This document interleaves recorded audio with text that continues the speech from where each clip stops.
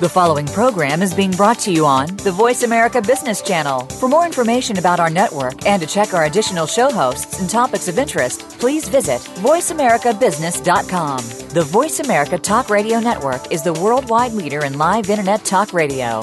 Visit voiceamerica.com. The views and ideas expressed on the following program are strictly those of the host or guests and do not necessarily reflect the views and ideas held by the Voice America Talk Radio Network, its staff, and management.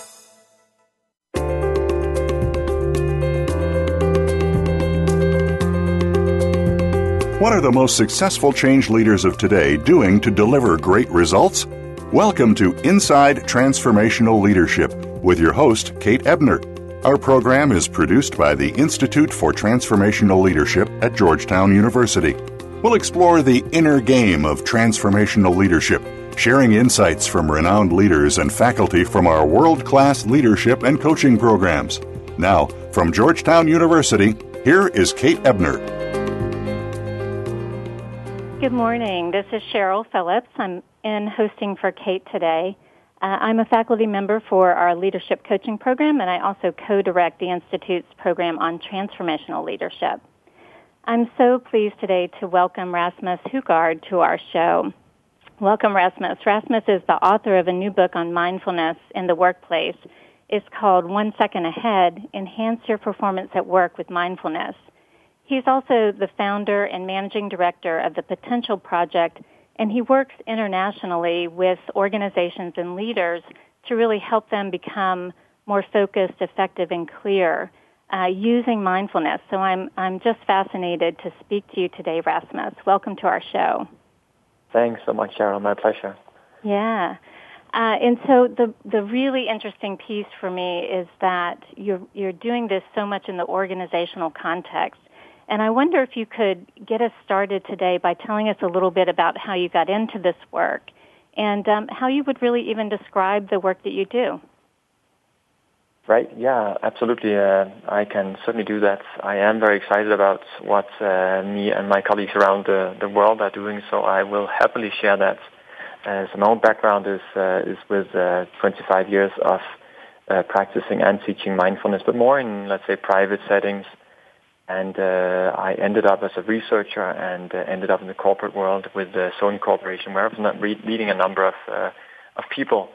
And what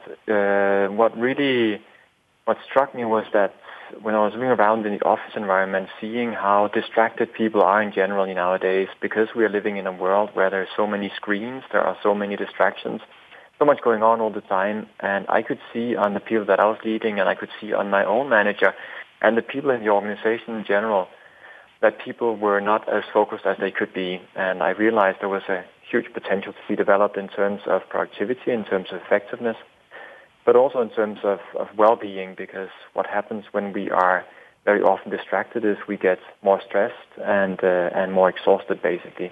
So that's how it started. That was my motivation for getting started, to improve effectiveness, productivity, and well-being in organizations. That's wonderful. And so what is the Potential Project? Is that the name of your company, or is that the name of a particular initiative? I'm curious about what the Potential Project is.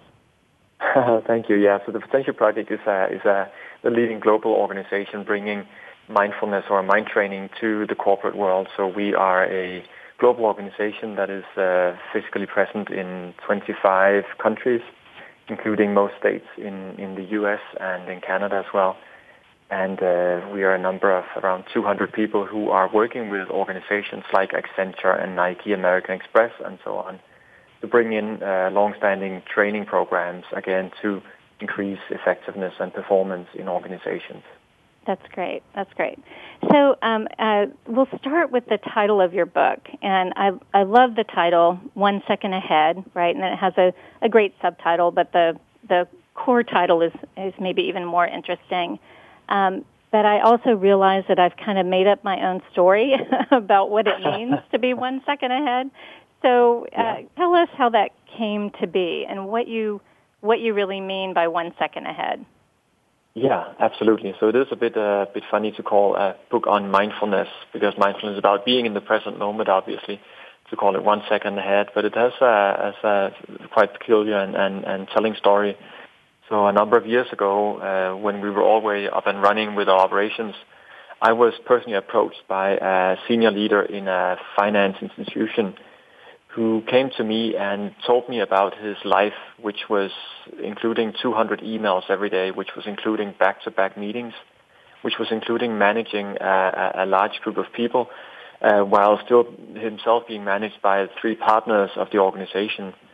So he basically said that he felt so busy that he had gone on autopilot. And I think many of the listeners now will appreciate this feeling that when we get really busy, we go on autopilot. We go in reactivity mode. And he explained that he felt like when an email would come in, he would just react and write something back. When a text message would come on his phone, he would just react and text something back.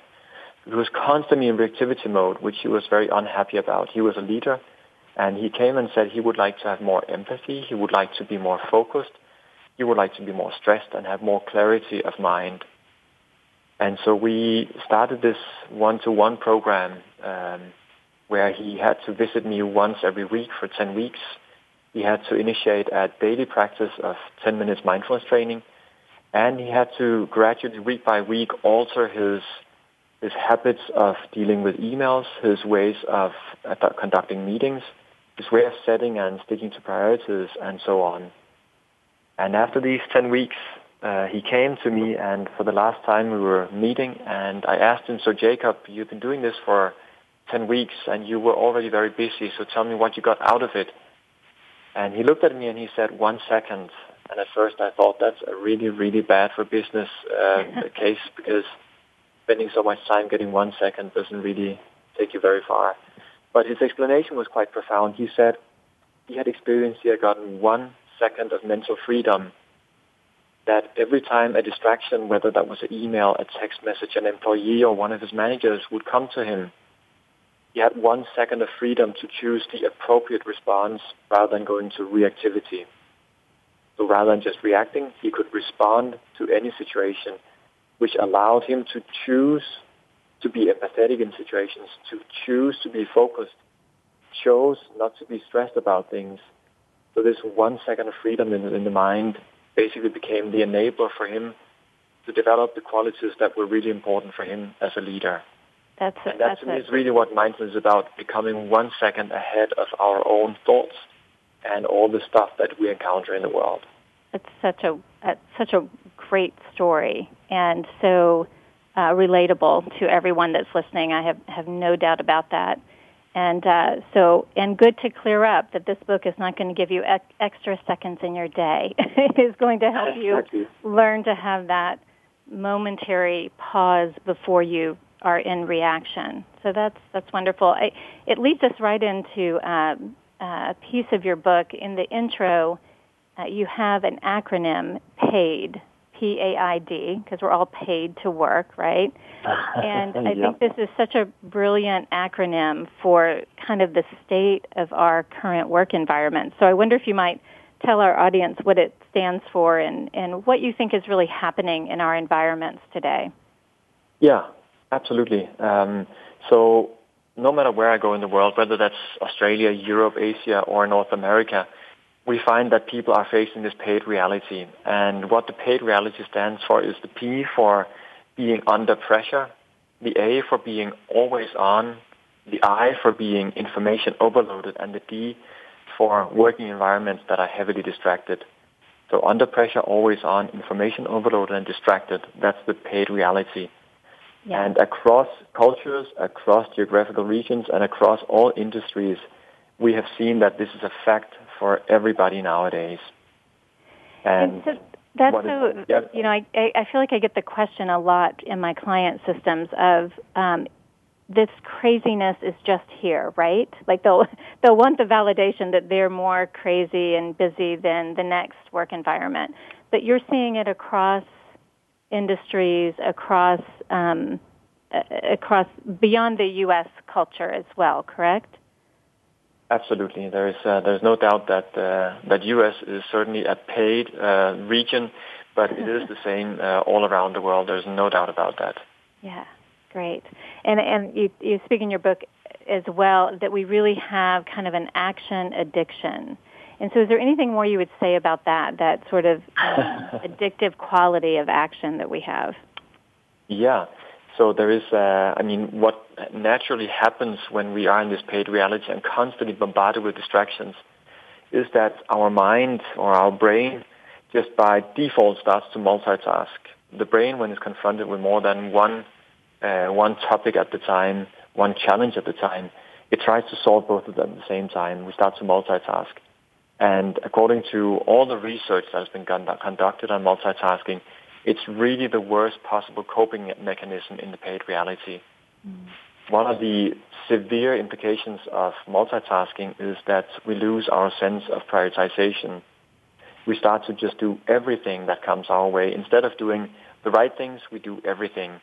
And the word for that would be action addiction. We are simply addicted to just doing things. From a neurological point of view, we know that every time we accomplish a small task, as insignificant and unimportant it may be, it gives us a little injection of dopamine in the brain, which makes us feel, comfortable, like we did something important. And dopamine is highly addictive. So when we have just replied to a small email, we get a little bit of dopamine, which makes us want to reply to more emails. And we all know that emails is not the most productive thing that we're doing during our work necessarily. Action addiction is about doing a lot of things, not doing the right things. So both that just crossing something off our list or that quick action has a dopamine hit, as well as the bings and the bangs and the booms that are coming in from all our technology. Those are all giving us sort of the dopamine hit, and so that becomes the addictive quality. That's fascinating. And so speak in a few minutes. We're going to go to a break, and we're going to come back and talk about some fabulous techniques, right, that are in your book. But can you speak just a little bit about this idea of multitasking versus task shifting or shift tasking? Are we really multitasking? Can we really even do that from a pure neurological perspective? Yeah, that is a great question, Cheryl. Thank you for asking that. It's certainly a topic that I'm very passionate about. No, we cannot multitask. We can do physical multitasking, like start the dishwasher and then we go and do something else. But mentally, we can only attend to one thing at a time. So right now, I'm talking to you. I cannot think about what I'll be doing next. I can switch very briefly between having this conversation with you and then thinking about what I'll do next. But it is switching between tasks. So really, multitasking is something that computers can do because they have more processors. We have one brain, so from a neurological point of view, we cannot multitask. And what is happening when we try to do it, when we switch tasking, is we lose prioritization, we lose sense of overview, we lose focus, we lose our attention, we lose well-being, we lose creativity. So we're losing out on all aspects of performance when we are trying to multitask. Yeah, and it's I think this is a very powerful piece of what I'm saying it, I know, again and again to clients out in the work, and I think we still don't quite believe it, and so I love that science is kind of backing up what we feel like we knew, and it's just so important, right? Such an important piece. So before we head to break, I'd love to really define what you mean, what you personally, how you would define mindfulness. And you've been practicing and thinking and writing about this well before it became so popularized, if you will, in the sort of, you can read on Time Magazine now about mindfulness. But what's your definition? I'd like to hear that. Yeah, so mindfulness is really the ability to pay attention at will on the whatever topic we have at hand. So like right now in this moment, be present with you in this conversation. So having focus, but combined with the awareness of what's going on around us without getting absorbed in it. So really having attentional skill to be present right now while having awareness of what's going on around us. Mm-hmm. And there are two aspects of mindfulness. There is the practice of mindfulness, which is the formal practice. And I think after the break, if there's time, I could guide a short session on that. And the other aspect of it is being mindful in the moment, which is, like, again, attending to this conversation we are having right now. Right. And you use the language of, that it's both about sharp focus and open awareness. And I love that concept that it's both, right? And so why should leaders and or people that coach leaders care about this? How do we convince them? I think leaders and the coaches alike should care a lot about this, because what we face in this paid reality is that because we are so constantly distracted, is that according to research at least, we are simply losing our ability to pay attention.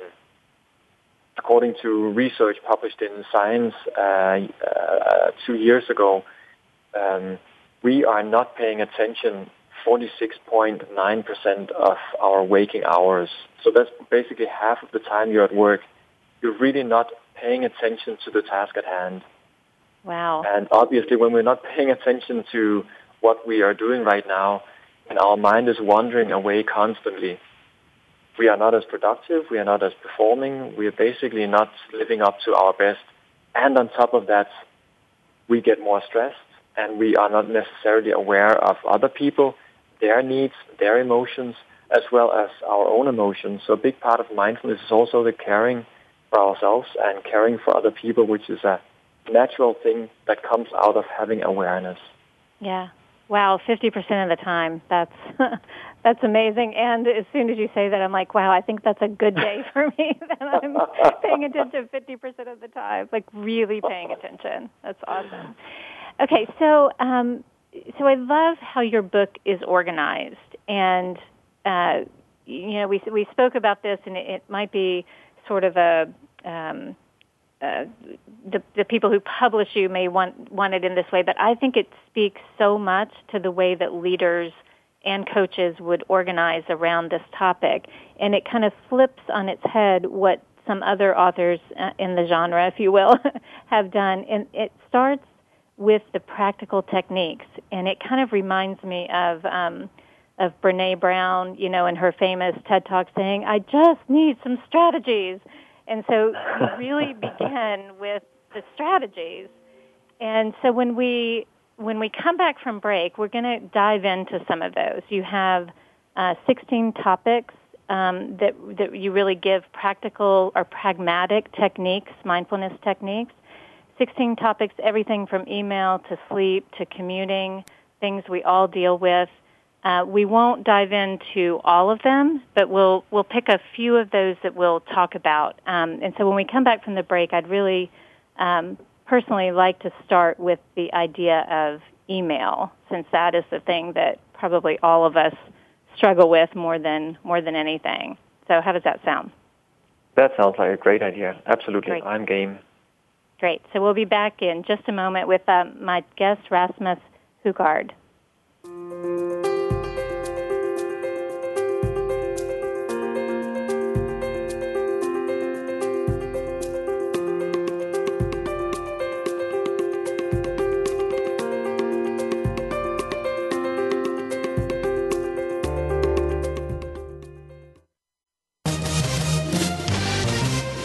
Stocks, bonds, investment opportunities, financial news, and talk. We can help. Call us now toll-free, 866-472-5790, 866-472-5790, Voice America Business Network. Founded in 2012, the Institute for Transformational Leadership, ITL, is an international center for inquiry, experiential education, and research about leadership in the 21st century.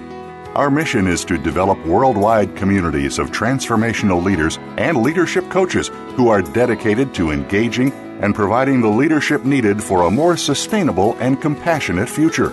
We currently offer 2 cohort-based certificate programs, the ICF Accredited Certificate in Leadership Coaching and the Executive Certificate in Transformational Leadership. We also offer a range of ICF-certified advanced coach education master courses for experienced leadership coaches. For more information about our programs and how to apply, visit scs.georgetown.edu/ITL. Email itlprograms@georgetown.edu or call 202-687-7000.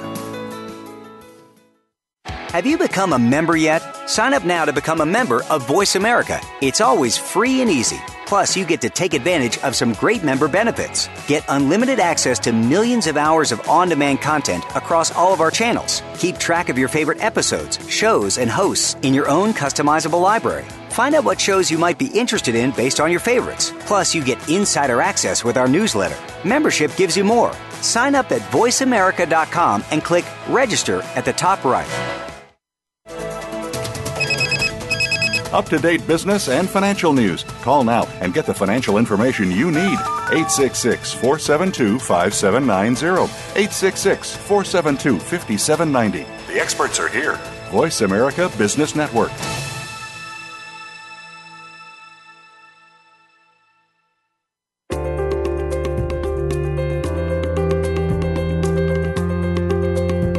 You are listening to Inside Transformational Leadership, produced by Georgetown University's Institute for Transformational Leadership. If you have any questions or comments about our program, please send an email to itlprograms@georgetown.edu. Here again is your host, Kate Ebner. Hi, it's Cheryl Phillips again, hosting for Kate with my guest Rasmus Hugard, who is the author of a new book called 1 Second Ahead.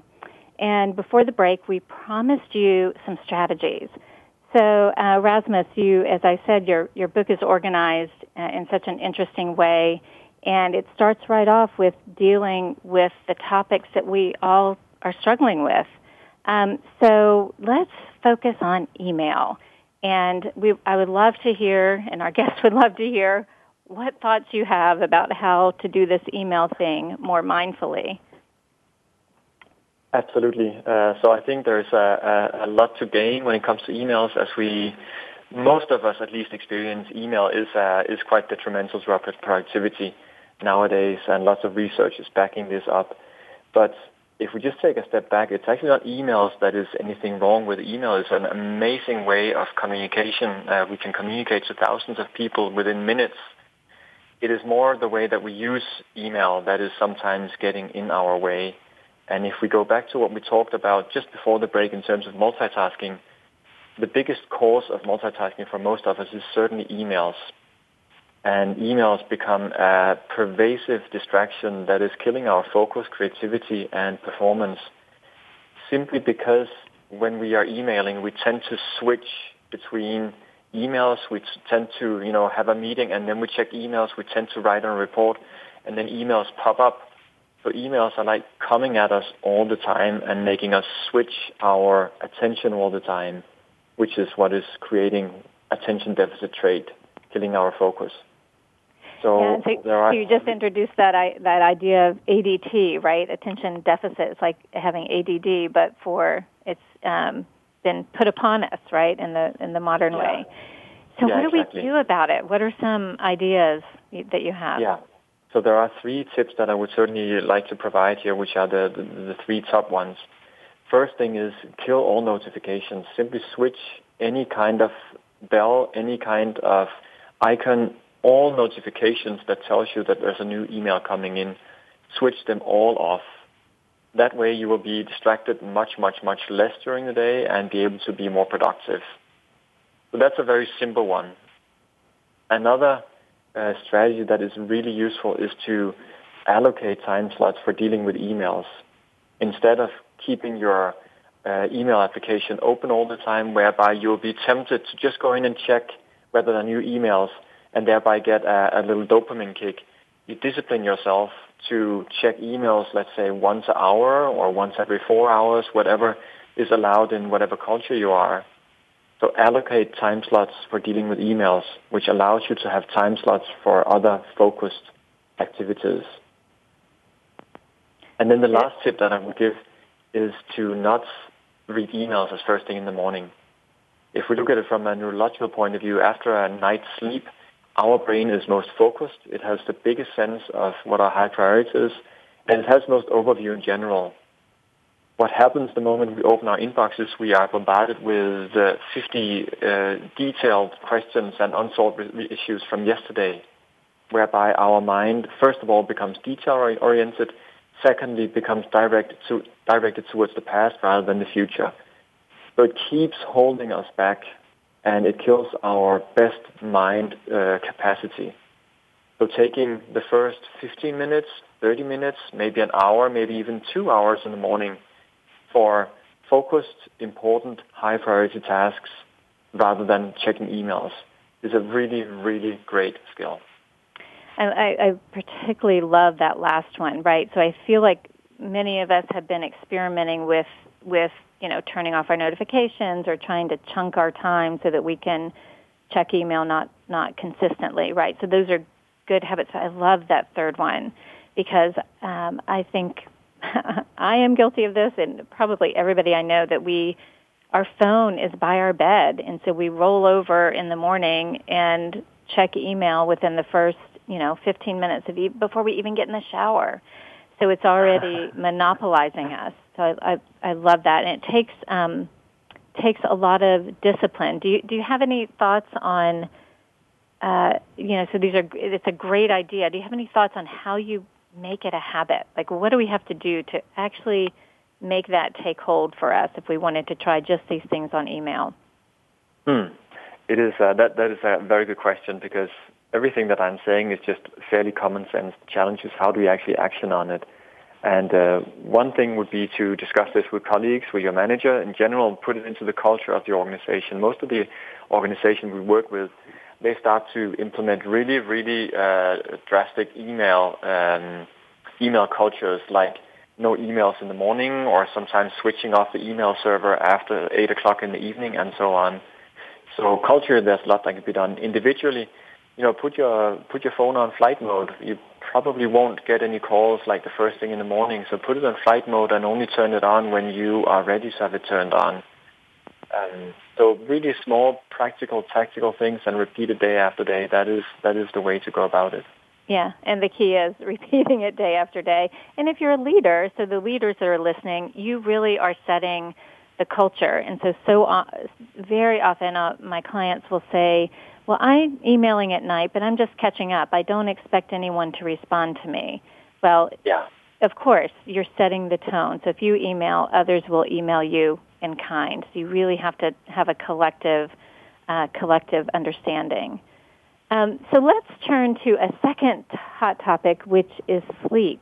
And I'd love to hear your thoughts, other than not rolling over and checking our email in the middle of the night. What other ideas do you have around sleep, and what is the research really saying on this front? Yeah, there's a lot to say about sleep and how mindfulness can certainly help us get better sleep. First of all, some stats. I think it is around 50% of Americans that are sleep deprived, heavily or lightly. And as we know, sleep deprivation is bringing attention deficit. It is bringing bad mood. It is bringing bad memory, poor ability to utilize nutrition, and so on. There's really a lot to say about the downsides of not getting enough sleep. According to researchers, we need an average of 7 to 8 hours of sleep every night. If we don't get that, we will pay back, if not tomorrow, then in some years, in terms of health and mental capacity. So the question is, how can we use mindfulness to get better sleep? And there are some really practical things that we can do. First of all, when we go to bed, there are a few simple things to follow. One is not to look at any screens the last 45 minutes before you actually go to bed. And screens, the reason why you shouldn't do that is that screens has a lot of blue light rays, and blue light rays is suppressing what is called melatonin, which is the sleep hormone that is released in the pineal gland of the brain, making us feel drowsy and fall asleep. So if you look at a screen 45 minutes before you are going to bed, it will be harder for you to fall asleep. That's fascinating. So, it's quite fascinating, but it also means that we need to be disciplined about not doing that.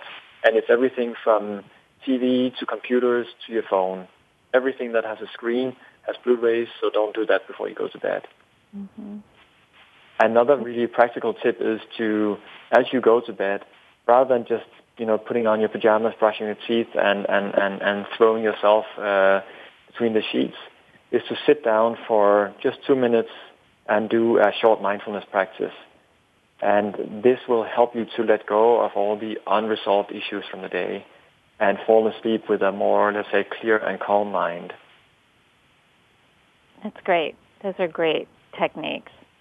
So the screen, 45 minutes, that's very important. In 7 to 8 hours, everybody write that down and try to increase by, at least 30 minutes a day until you get up to that, because so many people are not getting that. And again, I'm happy that the science is telling us what kind of the old sage advice that we've always known about getting your sleep. Okay, so let's do one more.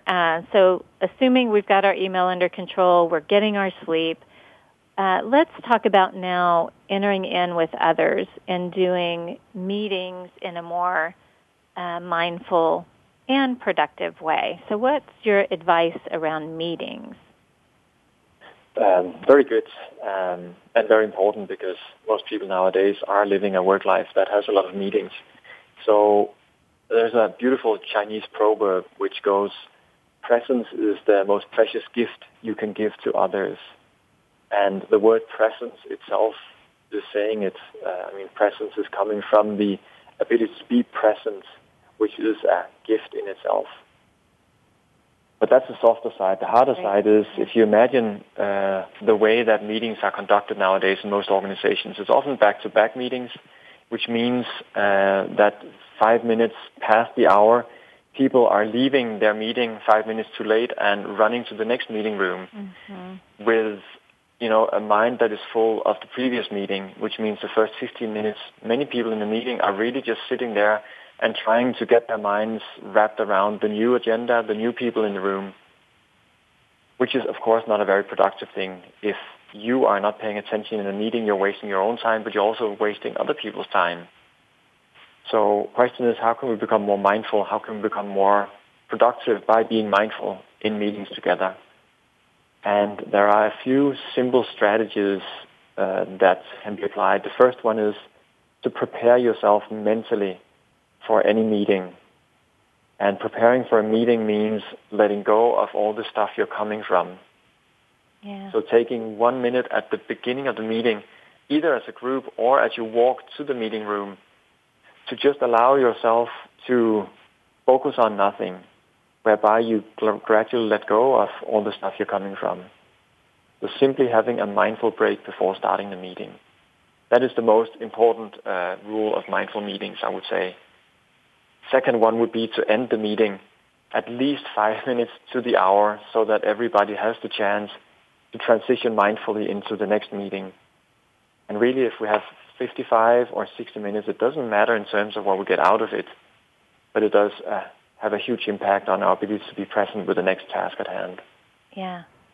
Those are great thoughts. And it's we really are so scheduled back to back to back that it takes the leader putting some of that into the cultural norm, even if it's managing their own schedule so that they're not scheduled in that particular way, so that they can have that mindfulness one to the next. So we have a few minutes before break, and I wonder, since we've just come off talking about meetings, do you think you have time to lead us through a short mindfulness practice, just so we get the idea of what that entering into a meeting in that way might even be? Yeah, I can certainly do that. So I'll invite all the listeners right now to, if you have anything in your hands, to put that down.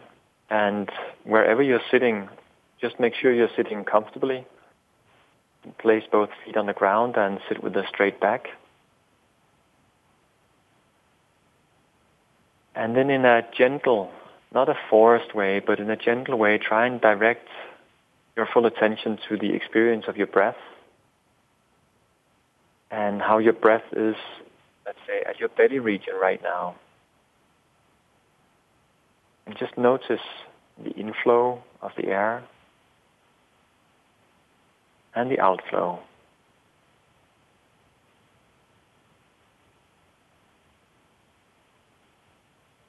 And whatever thoughts may come up as you're sitting and focusing on your breath,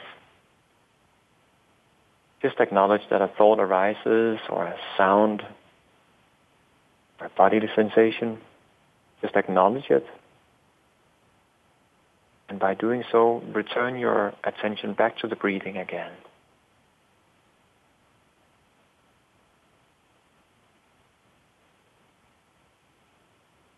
So breathing in, observing your in-breath. Breathing out,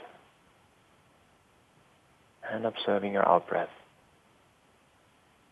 When distractions come in, whatever they are, just acknowledge them and return back to the breath again.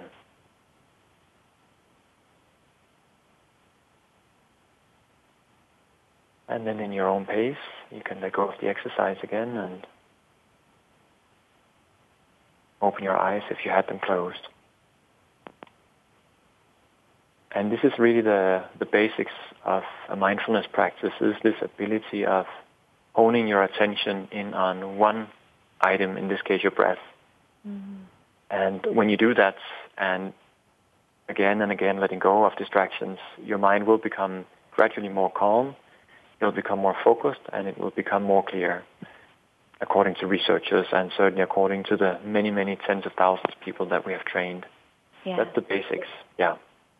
And I thank you for doing that, first of all. It's for the show host to not fully fall into that was the challenge there. I like the piece that you inserted there around it's not about not having distractions, but it's about when the distractions come, being able to notice it and let it go and come back to breath, right? And so when in your book you call this, again, another sort of memorable way to hold it is ABCD. And so I wonder if you could just very quickly tell us what that stands for. I think you just used it, but could you just tell us what the ABCD stands for, and then we'll head to break. Yeah, absolutely. So the A stands for anatomy, which is all about sitting comfortably so the body does not get in the way for the mental activity it is. So sitting on a chair, sitting on a couch, doesn't matter, just sit comfortably. The B stands for breathing. So attending to your breath in a gentle way, in a neutral way, not trying to force your breath, make it deeper or longer. Just breathe and observe the breath. Mm-hmm. And the C stands for counting. So counting your breath, and you count by breathing in, breathing out. At the end of the out-breath, count 1. In, out, 2, and you count that way up to 10. When you reach 10, you count backwards down to 1 again. Okay. So simply just counting your breath, because that allows you to better stay focused on it. And then the last point, the D, stands for distractions, and that's everything that is not breath is a distraction. And it's inevitable. It's going to happen all the time, and for your rest of your life, you will be distracted in this practice. And the art is simply to notice it, and then gently return your attention back to the breath again. Yes, that's great. So A, B, C, D. Thank you so much for leading us in that practice. So we're going to head to break, and when we come back, we're going to focus on the last piece here around mental strategies, or as I really think of them, kind of ways of being. So we'll be back in just a couple of minutes. Thanks, Rasmus. You're welcome.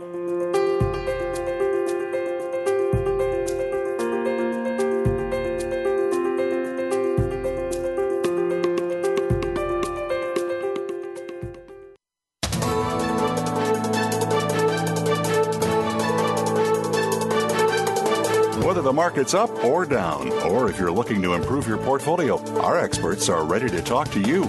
Call now. Toll free, 866-472-5790. That's 866-472-5790. Voice America Business Network.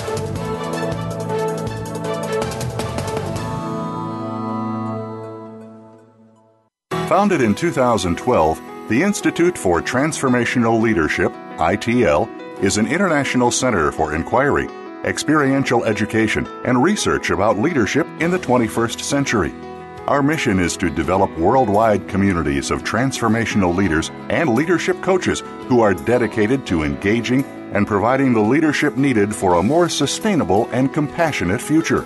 We currently offer 2 cohort-based certificate programs, the ICF Accredited Certificate in Leadership Coaching and the Executive Certificate in Transformational Leadership. We also offer a range of ICF-certified Advanced Coach Education Master Courses for experienced leadership coaches. For more information about our programs and how to apply, visit scs.georgetown.edu/ITL.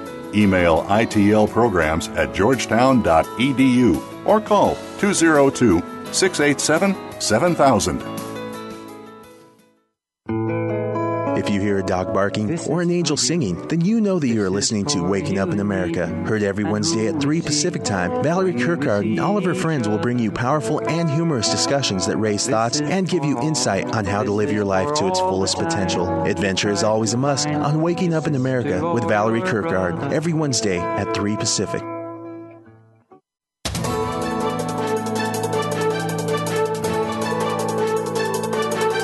Whether the market's up or down, or if you're looking to improve your portfolio, our experts are ready to talk to you.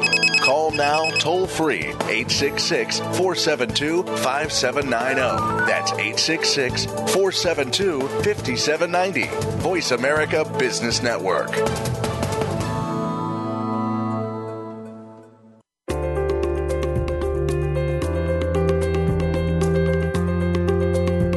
You are listening to Inside Transformational Leadership, produced by Georgetown University's Institute for Transformational Leadership. If you have any questions or comments about our program, please send an email to itlprograms@georgetown.edu. Here again is your host, Kate Ebner. Hi, it's Cheryl Phillips sitting in for Kate today, and we're here for our last segment with our wonderful guest today, Rasmus Hougaard, who is the author of 1 Second Ahead, and he's a trainer and practitioner of mindfulness and works with organizations really all over the world. And we've been talking, Rasmus, about some nice practical strategies and techniques which we all need. And I encourage everyone to get the book and really learn about the other 13 that we didn't get to. But I want to turn now with our last set of time here to what you label as mental strategies. And again, I kind of think of this as what we would talk to leaders and coaches about as kind of ways of being. And so we're going to talk about a few of these. And one of them, what I would love to begin with, is the idea of beginner's mind. And when we spoke previously, I think I told you that in all Georgetown programs, we start by having our coaches or our leaders write down, I am a great leader, I am a great coach, whatever it happens to be, and then flip the page and write down, in the domain of coaching or in the domain of leadership, I'm a beginner. So it really is very foundational to how we think about leadership, coaching, and learning. So I'd love to hear your thoughts about what this means, the idea of a beginner's mind. Right. And it's a wonderful topic, especially when we come to leadership and business in general. A beginner's mind is basically the mental ability of seeing things as they are, not as they were or as we would like them to be, but as they are. And to take an example of a leader who not many years ago completely lacked the ability of a beginner's mind, we need to look at Nokia. And Nokia, that was the absolute world leader of mobile phones just less than, 7-8 years ago. They had more than 50% of the world markets. And at that point, Steve Jobs went on stage and introduced the iPhone, the first iPhone. And the CEO of Nokia basically presented to all of his staff around the world that the iPhone was nothing but a niche product and would never become more than that. And 2 years later, Nokia was down on 2% of the global mobile market. Now, what he was lacking was the ability to see things as they are, not as they used to be. He was so absorbed in his success and the success of Nokia, that they had indeed produced a fantastic phone, but that the world had moved on, and someone with a huge beginner's mind, Steve Jobs, who just couldn't accept that you couldn't, have a touch screen, that you had to have so many buttons on the phone. He had a complete beginner's mind to the idea of how a phone should operate and how it should be operated. So he came in with a beginner's mind, seeing a tremendous opportunity in the market for creating something that was much better than was there before. That is a good example of a beginner's mind. The beginner's mind is something that we can develop. Some of us has more of it naturally. Some of us have less. But in mindfulness practice, it has been shown that we are naturally developing that ability to see things as they are, not as they were or as we would like them to be, but really as they are, and thereby make better and more informed decisions on how we run our business and how we manage our people. It's fascinating. So is it a version of kind of open awareness? Is it looking at what's possible and not, it's as they are, but also what could be possible from a fresh place? Is that sort of how you think of it? Yeah, definitely. I mean, without awareness of what's going on around us, but also inside of us, we can't tap into the endless possibilities and potential that is in the reality. I think when Steve Jobs got the idea of the iPhone, he was certainly tapping into not just his own creativity, but also the needs and requests from people around him that he was engaging with. So having that awareness of what's going on around us is crucial for a beginner's mind. Yeah. So I wonder, I was looking for a place to sneak this in, and maybe this is the place. So this idea that's it's not its own topic in your book, but it's threaded throughout, of the subconscious mind. And so I'm wondering how this plays in here, and that difference between the conscious mind, which we all understand that, and the role that the subconscious mind plays in creativity and, setting and accomplishing our goals. Can you just speak about that a little bit? Absolutely, and it's a key theme, it's a key topic that may sound very boring, psychological, scientific, but which is really, really key for leaders and coaches alike to understand and to be able to work with. So if we just look at the brain and its functions, it has basically the conscious and the subconscious mind.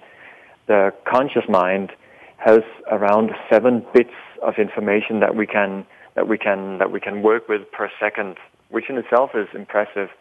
But the subconscious mind has more than 11 million bits that it can process per second. So our subconscious is obviously much, much, much stronger than our conscious. And that means that many of the decisions we make are not necessarily based on conscious thoughts, but all kinds of subconscious processes in our mind. And becoming aware of that, we can start to better tap into the subconscious. As you mentioned in the process of creativity, creativity is really coming when we have the ability to tap into all of the, let's say, data that we have in our subconscious. Steve Jobs is again a great example of that. He was basically collecting lots of data with awareness in his subconscious, but then having the conscious ability to tap into that, which was the foundation for his immense creativity. And that is pretty amazing. So all this is sort of running in the background for us. And so, any quick ideas on how we consciously put the subconscious absolutely. to work for us? Definitely. So one strategy, the main strategy, is of the practice of mindfulness. The more we practice mindfulness, the more we gain, let's say, insight into our subconscious mind and our unconscious bias and so on. So that in itself is an important strategy. Another one is to if we want to work with creativity, is to do what is called creative breaks. So if you have a challenge, you need to come up with a new product, you need to come up with a new solution to an old problem. If you just sit and try and force it, it's not likely going to happen. If the listeners right now would think about when you last had a great idea, it was probably not when you were sitting at the computer writing emails. No. There's a good likelihood it was while you took a shower, which is always top one for most people, when you went for a walk, or when you had a good conversation with somebody. So when we let go of trying to force an idea coming out, that's when ideas arise.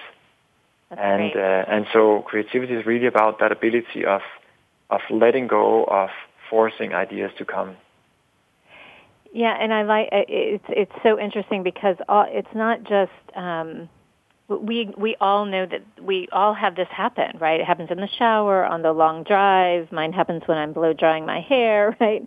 And it's the mind at work, though. It's not just happenstance. And so I think it's pretty fascinating that that's 11 million bits happening behind the scenes there, if you will. So, yeah, exactly. So let's turn, before we have to wrap up in a few minutes, let's turn to a couple of other topics in, again, that kind of idea of mental strategies. And I picked a couple that I feel like we don't talk enough about in the workplace. And so I want to start with kindness. And I'd love to hear what you would like to say about the idea of kindness in the workplace and how we bring this in more. Yeah, very, very, very good topic. I believe that kindness is increasingly becoming a foundation for organizational performance and organizational success. And that may be a bit counter to what many managers and leaders think. But here's the point.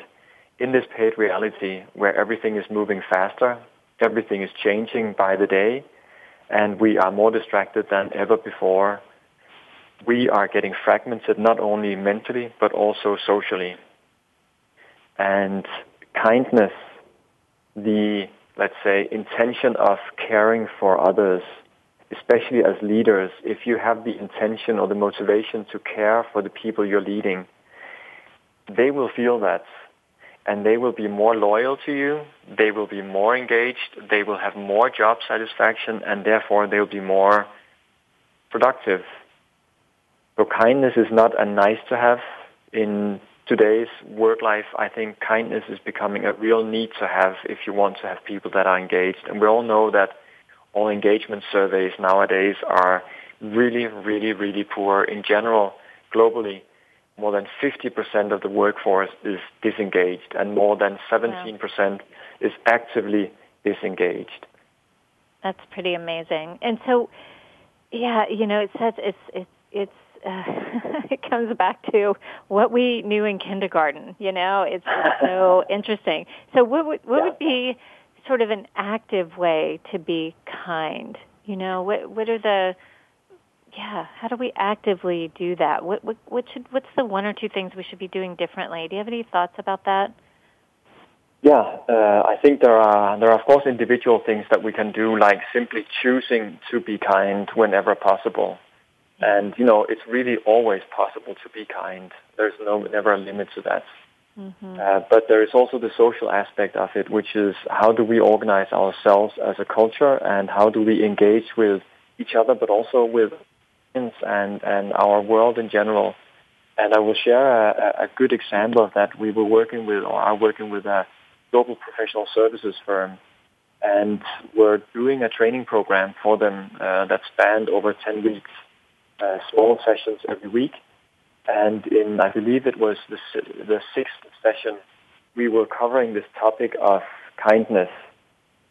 And they were sitting there first a bit skeptical, you know, hands across the chest and just thinking, what has this kindness got to do with professional services? Mm-hmm.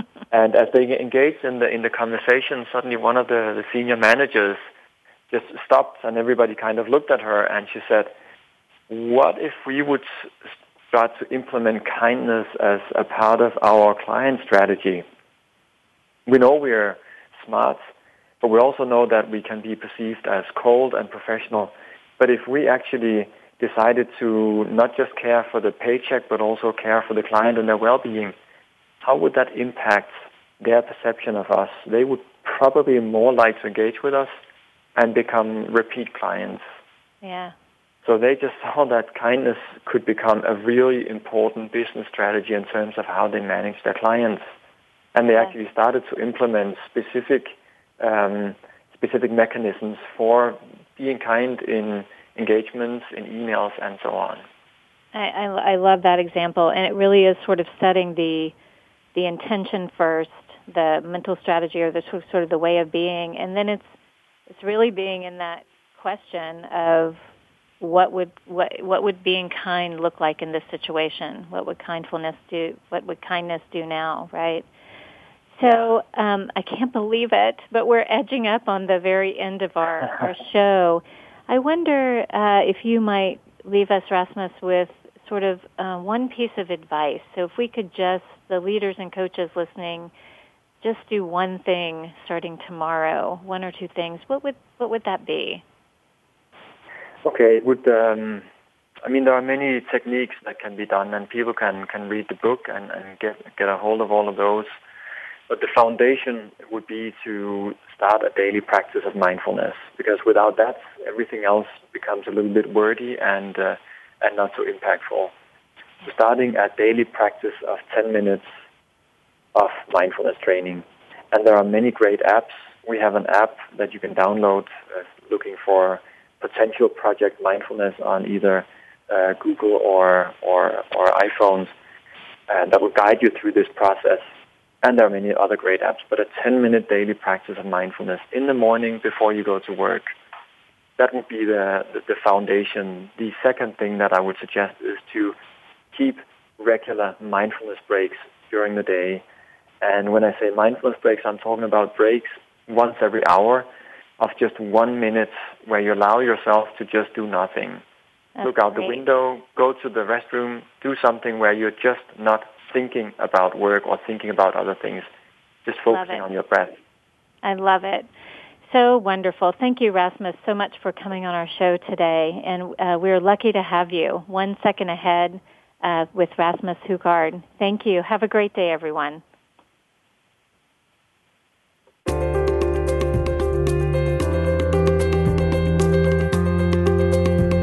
Thank you for joining us this week on Inside Transformational Leadership. Please tune in for another edition with your host, Kate Ebner, next Monday morning at 8 a.m. Pacific Time, 11 a.m. Eastern Time on the Voice America Business Channel. For more information about our programs, please visit scs.georgetown.edu/ITL. We'll talk again next week.